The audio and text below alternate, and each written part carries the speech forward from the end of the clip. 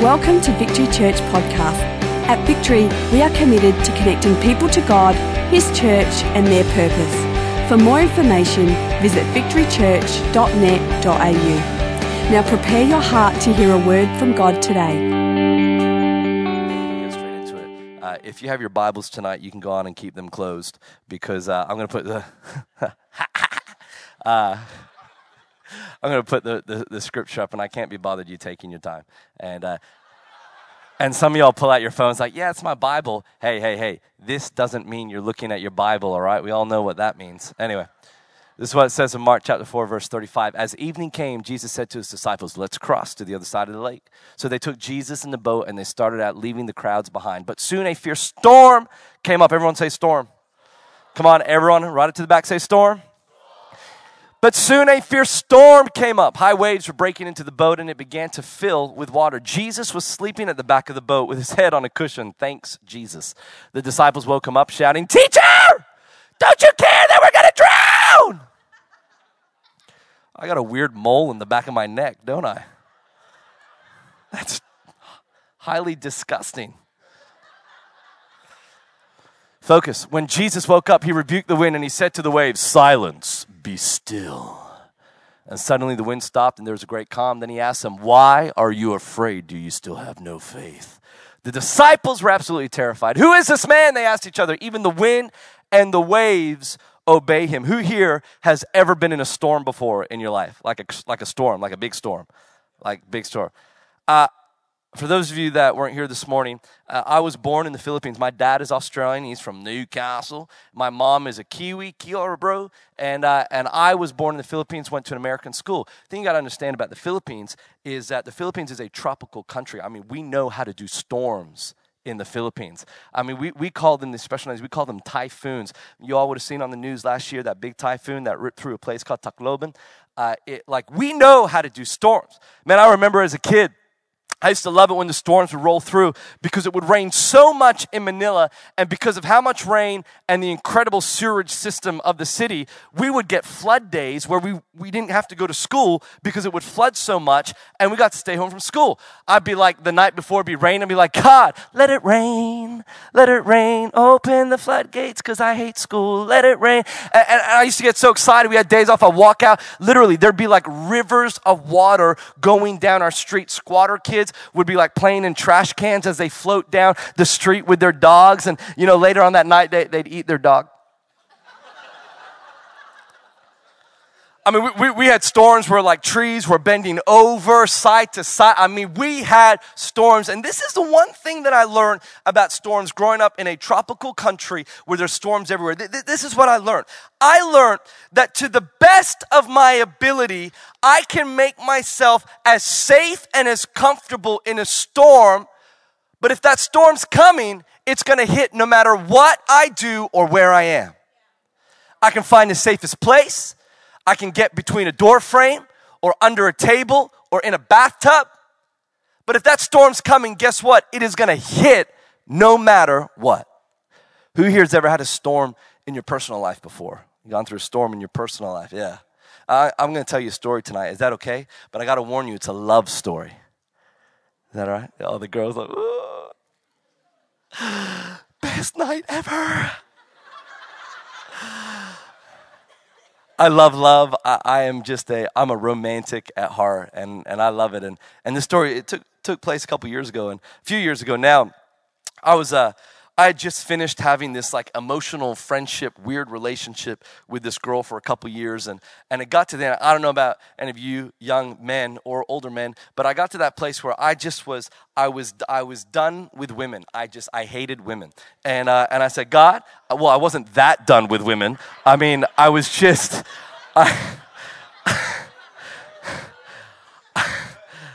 I just at that point in my life, I'm like, God, it's you and me. Mano, oh mano. I'm going to go out into the bush and not shower and not shave. And it's God time. I'm going to grow a big beard. It's God, and then bark everywhere. So I don't have a beard. That was it. It was just going to be me and God. Mano, oh mano. So that lasted about 2 weeks. And I was going to this university. It was a Christian university. Amazing. Christian university means it's like a Christian high school, but it's a university, so you can't get in trouble. So I'm at this Christian university, and we have our first service starting the whole year. The principal's going to get up and speak, and I used to lead worship a little bit. So I was standing up the front on my guitar, doing my thing, you know, praising Jesus. And I went and I sat down in my seat, and I sat down next to my friend Dean. You have to understand something about my friend Dean. Dean is Auca Queenslander. This guy used to come to university with white thongs that had holes in them. He had those fluoro green board shorts with holes in them. He had a white wife beater singlet he used to wear with stains and holes in him. He had holes in his teeth. His hairline was receding. And he used to go, "G'day, mate. How you going? My name's Dean." That's my buddy Dean, right? So I sit down and Dean goes, "Oi, dude, check out that bed." I'm like, what? What are you talking about? He's like, "Check out that bed." I'm like, what is there, like a magpie in the room? What is your... Nah, dude, check out that bed. And I looked, and in the row in front, off to the side, I saw an angel. This beautiful, dark-haired princess from beyond the great beyond. But you see, you got to understand something. This was a Christian university. So basically, all the pretty girls were married by the age of 12. So what you had to do... What you had to do is you had to look for the ring. It's what you do. You just look for the ring. So we're looking for this ring, and all of a sudden, we see like this little band around her finger, and Dean goes, "Oh, no!" That loud. People turn around. I'm like, dude, shut your mouth. Ye of little faith, get behind me, Satan.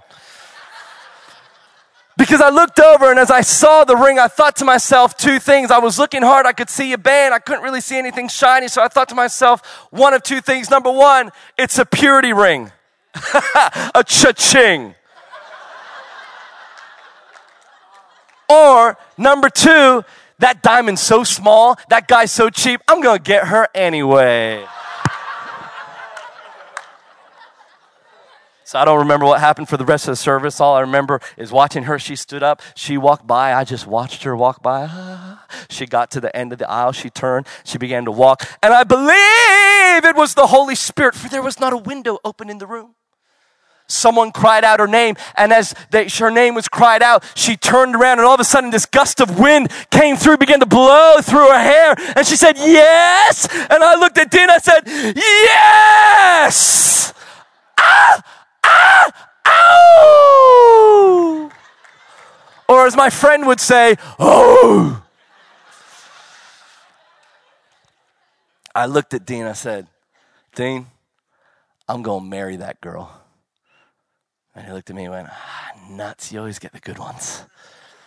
And so that began 4 months of, I don't know how you would, I think it's, I stalked her for 4 months.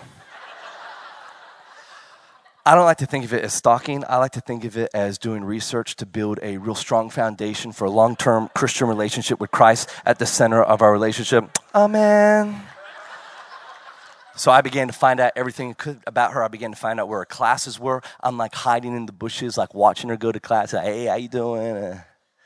That sounds a lot weirder that I say it out loud than it was in my head. I began to find out things about her. I became friends with her friends because women always talk to other women. Is there any single men in this room right now? Put up your hands. Just put up your hand if you're a single man. Just leave it up high, nice and high. Just put it up nice and high. Single man, put it up nice and high. Look around, ladies. I'm kidding. Listen to me, men. This is what you got to do. You got to become friends with her friends. Why? Because her friends always tell you things about her. And I found out through her friend what her list was. Do you know what a list is? For those of you that may not know a list is all the things that you want in another person. When I was 19 years old, I shared it with the youth. All I wanted was to find a wife. I read Proverbs 31, worked out, I ain't going to find a woman like that. So I lowered my standards a little bit, and I said, that's what I want. So I woke up at 12 o'clock, and I'm like, God, this is what I want in my wife. Number one, she must love God, spiritual, awesome. Number two, she must be hot. Yes. Number three, I'm okay with the first two. That was my list. It's really funny. As I've gotten to know women more and more in my life, and I have 2 older sisters and a mother, when a woman writes a list, I find that usually she describes another woman. I want him to cook. I want him to clean. I want him to cry with me. Do you want him to have ovaries as well? Let him be a man.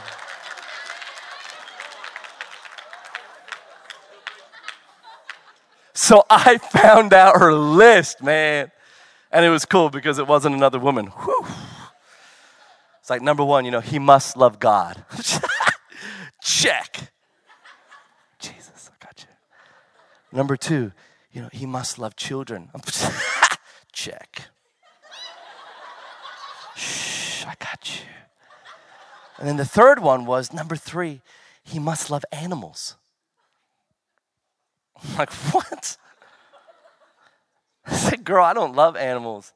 I am one.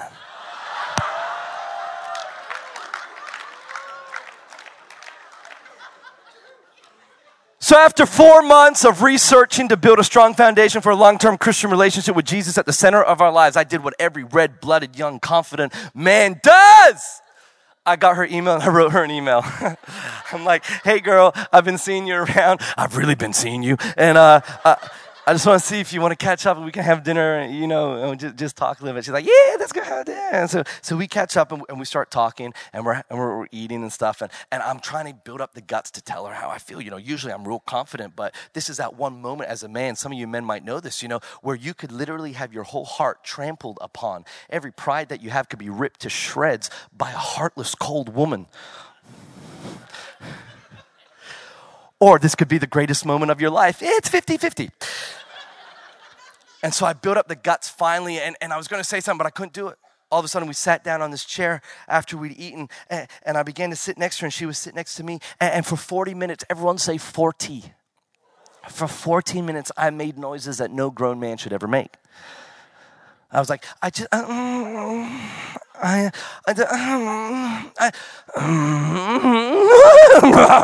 sounded like a constipated horse. And finally, after 40 minutes, and she gave me nothing, she sat there, didn't even look at me. 40 minutes, I figured out what to say. I did the greatest Christian line every many man could ever say. I looked at her, I said, it's not, I love how you love Jesus. And I think that this could work, and I want to see if, we could take this somewhere. And she looked at me, she goes, I feel the same way too. Oh my God. She put her head down, and I was stunned. All I could think of in my head was, I am the man.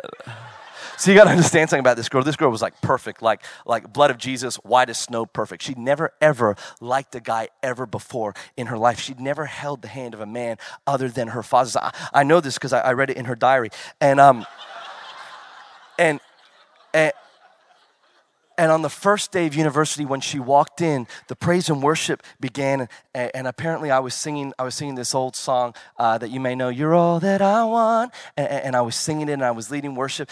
And she said that the whole band just kind of everything faded away, and this light came on me. And she went home and she wrote in her journal. She said, God, there's something different about that guy.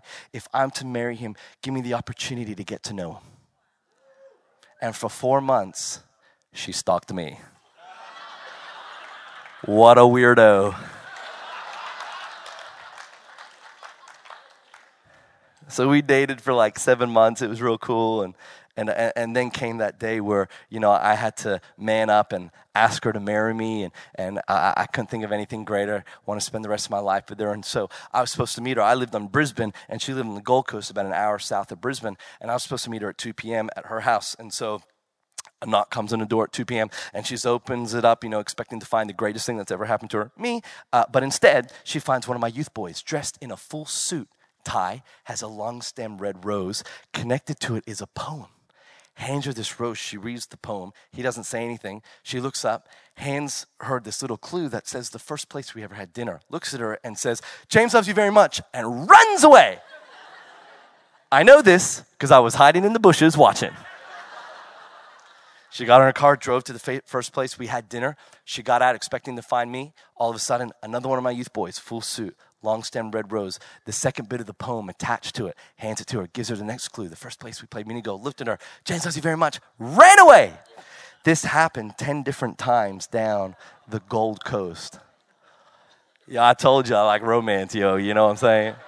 10 different times, got her nails cleaned on the 10th time. My friend was cleaning her hands and doing like a French manicure and a pedicure, whatever it is. And she's like cleaning her ring finger and looking at her really weird. And the 11th time she comes up and I'm on this cliff called Point Danger. It's on the border of Queensland and New South Wales. Great place to get engaged, Point Danger. Anyway, and so I'm standing there overlooking the ocean and she begins to walk towards me and I'm all nervous and I've got this 11th rose and I hand her the rose and I look at her and she opens up and it finishes off the poem that had been wonderfully crafted the whole way through, and at the end it said, "Will you ... And I looked at her, she looked up at me, I got on my knee and I said, "Marry me." And she's like, "Yes." I'm like, "Yes." We stood up, we made out, it was awesome. And then I'm expecting tears to come because, you know, girls, they cry a lot. And I'm expecting tears to come and there were no tears. After all the hard work I did, I nearly got the rose and pricked her with the rose just to get some tears. So we walked up to the car and I blindfolded her and I put her in the car. And again, that sounded better in my head. "You're not going to cry. Get in the car." I didn't do that, but I did blindfold her. I placed her gently in the front seat. May have closed the door on her head just to see if tears would come, but nothing happened. And I began to drive her around. She had no idea where she was, and I'm driving her around roundabouts. And I took her to her family's church, and it was kind of a church like this, a building this big. And on the stage, there's this big grand piano. The attack of the gross mole. And so there's this big grand piano there on the stage, and the whole place is dark, and there's candles all around the floor, candles all over the grand piano, flowers everywhere, and the 12th rose laid out across the ivory keys. And so I sat her down. She had no idea she was blindfolded. Walked her up, sat her down, put her on the chair. And as I took off the blindfold, I whispered in her ear, "I love you." And she opened her eyes and she looked down. She looked at me, looked down, looked at me, and just went, "Ah!" and starts crying. I'm like, "Yes! Cry me a freaking river!"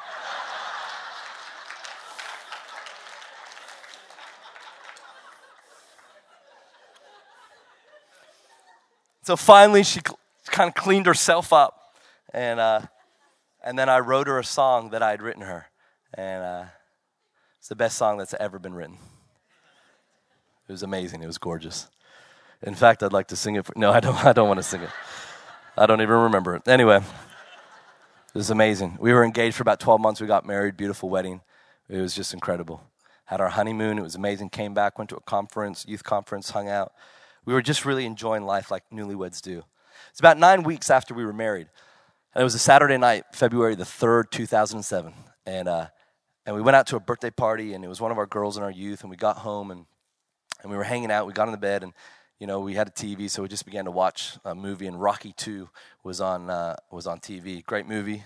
Adrian! Anyway, began to watch it, and my wife fell asleep. I couldn't really sleep. I don't know. It was just...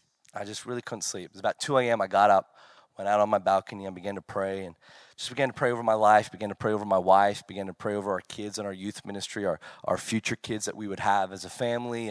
And after about half an hour, I got back into bed, and as I was getting back into bed, my wife kind of woke up and rustled a little bit and looked at me, and I looked down at her and I said, "Hey, I love you." She grabbed me and gave me a kiss. She said, "I love you too, baby." And that was it. We went to sleep. It was about 3 hours later, 5:30 a.m., and I woke up and I heard some really weird breathing that I'd never heard before. It's kind of like, I sort of quickly rose, looked to my left, and noticed that my wife was breathing really weird. I began to shake her, and nothing happened. I saw that the eyes in her head had been rolled in the back of her head, and her lips were kind of blue. And so I quickly rose up, got on top, and just began to shake her and said, wake up, and nothing happened. I began really to then violently shake her because there was no response, going, wake up, wake up, and nothing happened. All of a sudden in that moment, the only thing I knew I could do was just begin to cry it to Jesus. I'm like, Jesus, I don't know what's happening, God, but please wake her up. God, please wake her up. And she didn't wake up. The breaths that she was taking were getting farther and farther apart. I I got on the phone. I called the ambulance. I said, my wife, I don't know what's wrong with her. She's breathing really weird. She's not really breathing properly anymore. And I need someone quickly. And the lady's like, that's okay. We'll send someone. They'll be there in about 15 minutes. You need to give her CPR. And so at the age of 22, I began to give my 20-year-old wife CPR in our bed. No response. Ambulance guys got there. They raced up to my room and they grabbed her, they threw her on the ground, and they pumped her full of adrenaline and gave her the shocks. Nothing happened. They doubled the voltage instantly and shocked her again, and nothing happened. We threw her on the little bed, took her into the ambulance. We raced off to the hospital, and by that point, my parents had met me at the hospital. We raced into the ER, and they took her through the doors, and they directed me and my parents into this room. We were only there for about 2 minutes, and this little nurse popped her head in the door, and never seen her before, never seen her since. And she said, Mr. Ayton, I'm so sorry, but your wife is dead.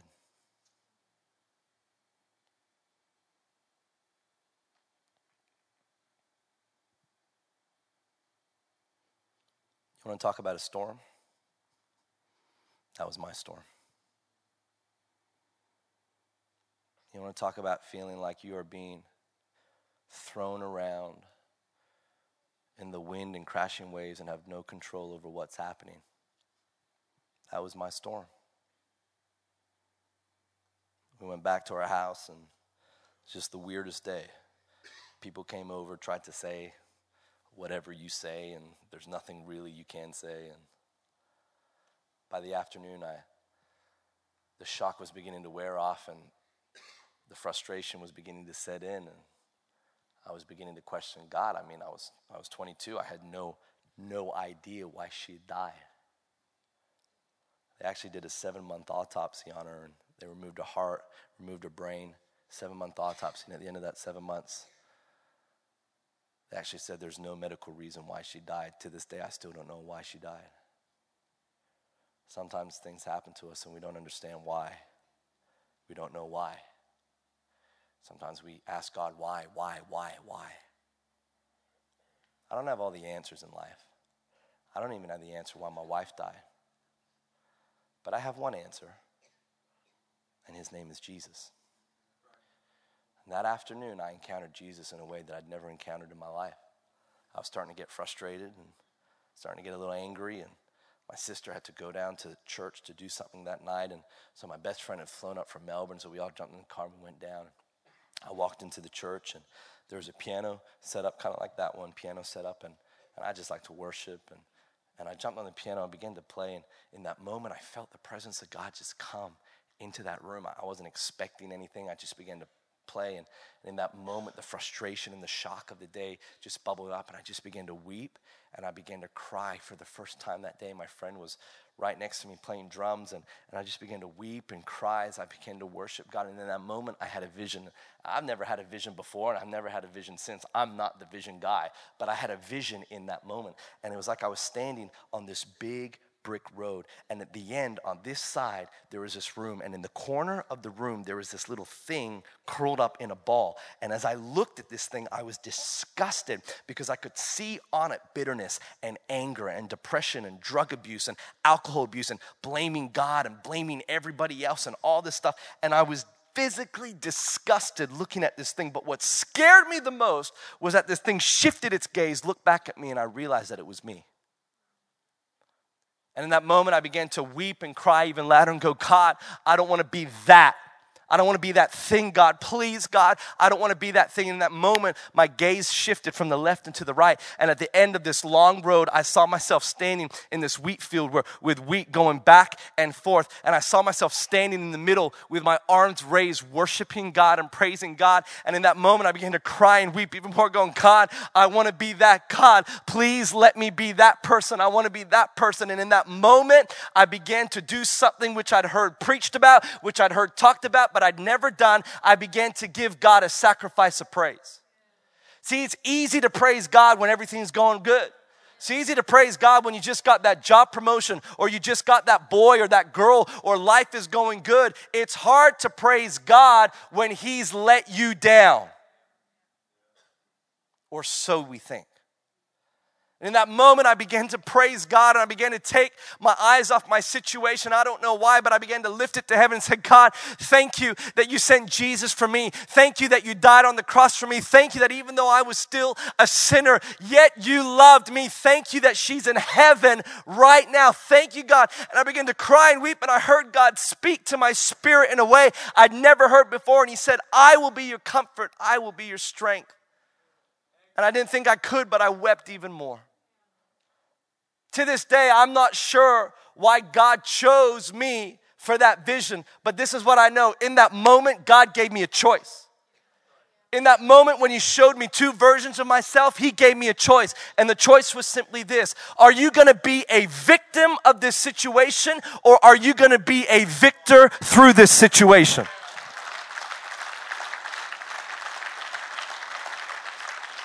Every circumstance that you face, every problem, every storm, every moment in your life that just sucks, because there are moments that just suck.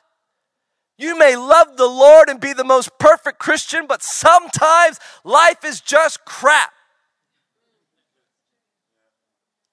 You have a choice. Are you going to be a victim of that situation? Or are you going to be a victor through Jesus? You know, that verse that I read out, the scripture I read out at the beginning, I've heard many preachers preach that story, and they rightfully preach what the story says. They talk about the lack of faith of the disciples. Oh, if only they had more faith. They kind of rag out on the disciples. I see that whole story completely differently now. This is how I see it. That in the midst of the storm, in the midst of the waves, in the midst of the disciples losing control of their situation, the very first thing they did was they went to Jesus. Whatever you're going through tonight, doctors are good. Psychologists are most of the time great. Your friends are probably amazing. But there is one person that can heal you. There is one person that can give you freedom. There is one person that can heal your broken heart. There is one person, and the Bible says it in Romans, and Pastor Tony shared about it this morning. There is one person that can work all things for good for those that choose to love him. I love that verse. Sometimes we think, oh, as a Christian, everything's supposed to go well now. No. But God will take every situation and turn it to good. It's about 5 days later, and we had our funeral. It was an amazing funeral. There was about 1,500 people crammed into this funeral, and we did the whole thing, incredible touch of God. And I remember I stood up to speak, and I just wasn't ready to speak. So I said, hey, we're going to worship. And I got on the piano, and we began to worship. And half the people at the funeral didn't go to church at all. But I sat there and I said, come on, why don't we just lift our hands? The whole place, people lifting their hands. People I knew that were away from God were sitting there crying and just bawling their eyes. We began to sing, we're standing on holy ground. And I got up and I spoke, and I don't really remember much of what I said, but I remember saying this. I said, I'm not sure why this happened to me. I said, I'm not sure why my 20-year-old wife is sitting in that coffin right there. But this is what I know. I know that Jesus loves me. And I know that he died on the cross for me. And I know that even though I didn't deserve it, he chose me. So I may not have all the answers, but I have the answer, which is Jesus. And tonight in this place, I may not have all the answers, but I have the answer, which is Jesus. And there's people here tonight, and you've gone through stuff in your life. Maybe one of your friends dragged you out tonight. Maybe they said, hey, let's go grab dinner, and they lied to you and brought you here tonight. Suckers. We're so glad you're here.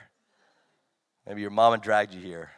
I don't know how you got here tonight, but I know there's people in this place that don't have a personal relationship with Jesus, and you're on a journey, and that's totally cool. We're all on this journey. But tonight, you can find the answer. Your situation may not change instantly, but the direction in which you're walking and who you're walking with will change instantly. And it's Jesus. You know, it was a couple months later, and It was about 3.5 months later, and it was a tough 3.5 months, man. I mean, if anyone in this place has ever lost a spouse before, you'd know that you can make it through the days okay, but at night when you go to sleep and you get into bed alone, that's when it's the hardest. It was about 3.5 months later. I turned 23. I was still just a young man, and I began to just go, God, I feel like I need you. Maybe the keyboard player can join me. I just feel like I need you, God, in my life, and I feel like I want to move on. God, I just want you to heal me. So I was at this conference on the Gold Coast.